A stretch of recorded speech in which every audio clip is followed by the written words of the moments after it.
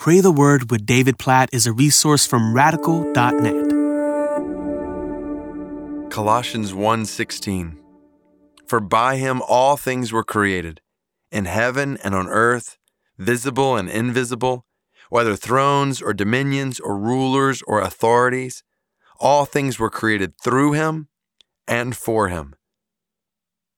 What an amazing picture of Jesus. All things created. And then we got this description, in heaven on earth, so that pretty much covers it. Visible and invisible, that pretty much covers it. Whether thrones or dominions or rulers or authorities, like there is nothing that doesn't fall into this realm of all things. All things were created by him, through him, and for him. Everything that has been created by Jesus, through Jesus, and for Jesus. What an amazing picture.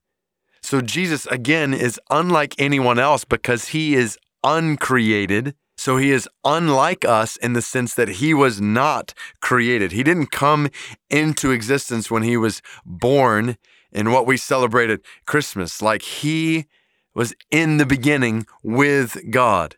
So he is the uncreated one who has power and authority to speak, and creation comes into being. He's the agent of creation, through whom God made heaven and earth. And in this way, we praise Jesus as our creator.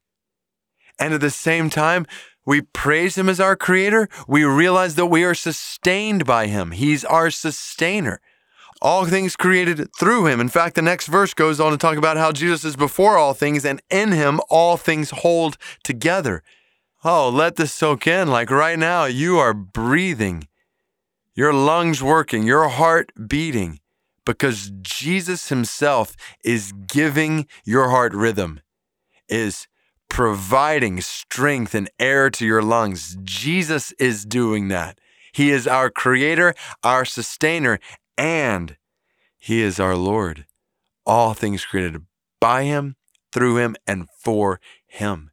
It's all about him. We are created for him, for his glory, for his exaltation, not for ourselves.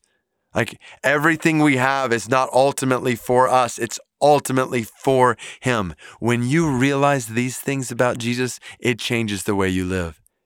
It changes the way you pray. Right? Like, let's pray in light of Colossians 1:16. Jesus, we praise you right now as our creator. We praise you as our sustainer. We praise you for giving us life. We praise you for sustaining our life. And not just our life, but the lives of all those who are around us. The world is spinning right now because you are causing it to rotate. The sun is shining right now. The moon is shining right now because you're causing it to shine. The oceans are stopping where they do at the coast because you're telling them to stop right there. Everything in creation is responding to your bidding right now. So we praise you as our creator, as our sustainer, and our Lord. We say to you, everything we have is yours. We belong to you. You are our creator. You own us. And we are so glad you do. We are so glad because you are a loving creator and you are a merciful sustainer.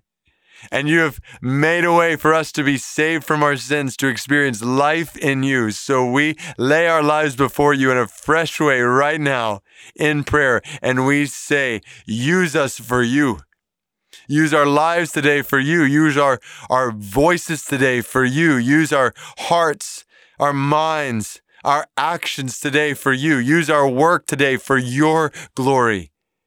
Cause our marriages, our lives as single brothers and sisters to bring you glory. Use our parenting for your glory. Use our relationships with our parents for your glory. Everything, every relationship we have, every thought we possess, every desire we have, everything, every word we say, every action we take. Jesus, may it all be done for you today, we pray. In your name, the name by whom, through whom, and for whom all things exist. In your name, Jesus. Amen.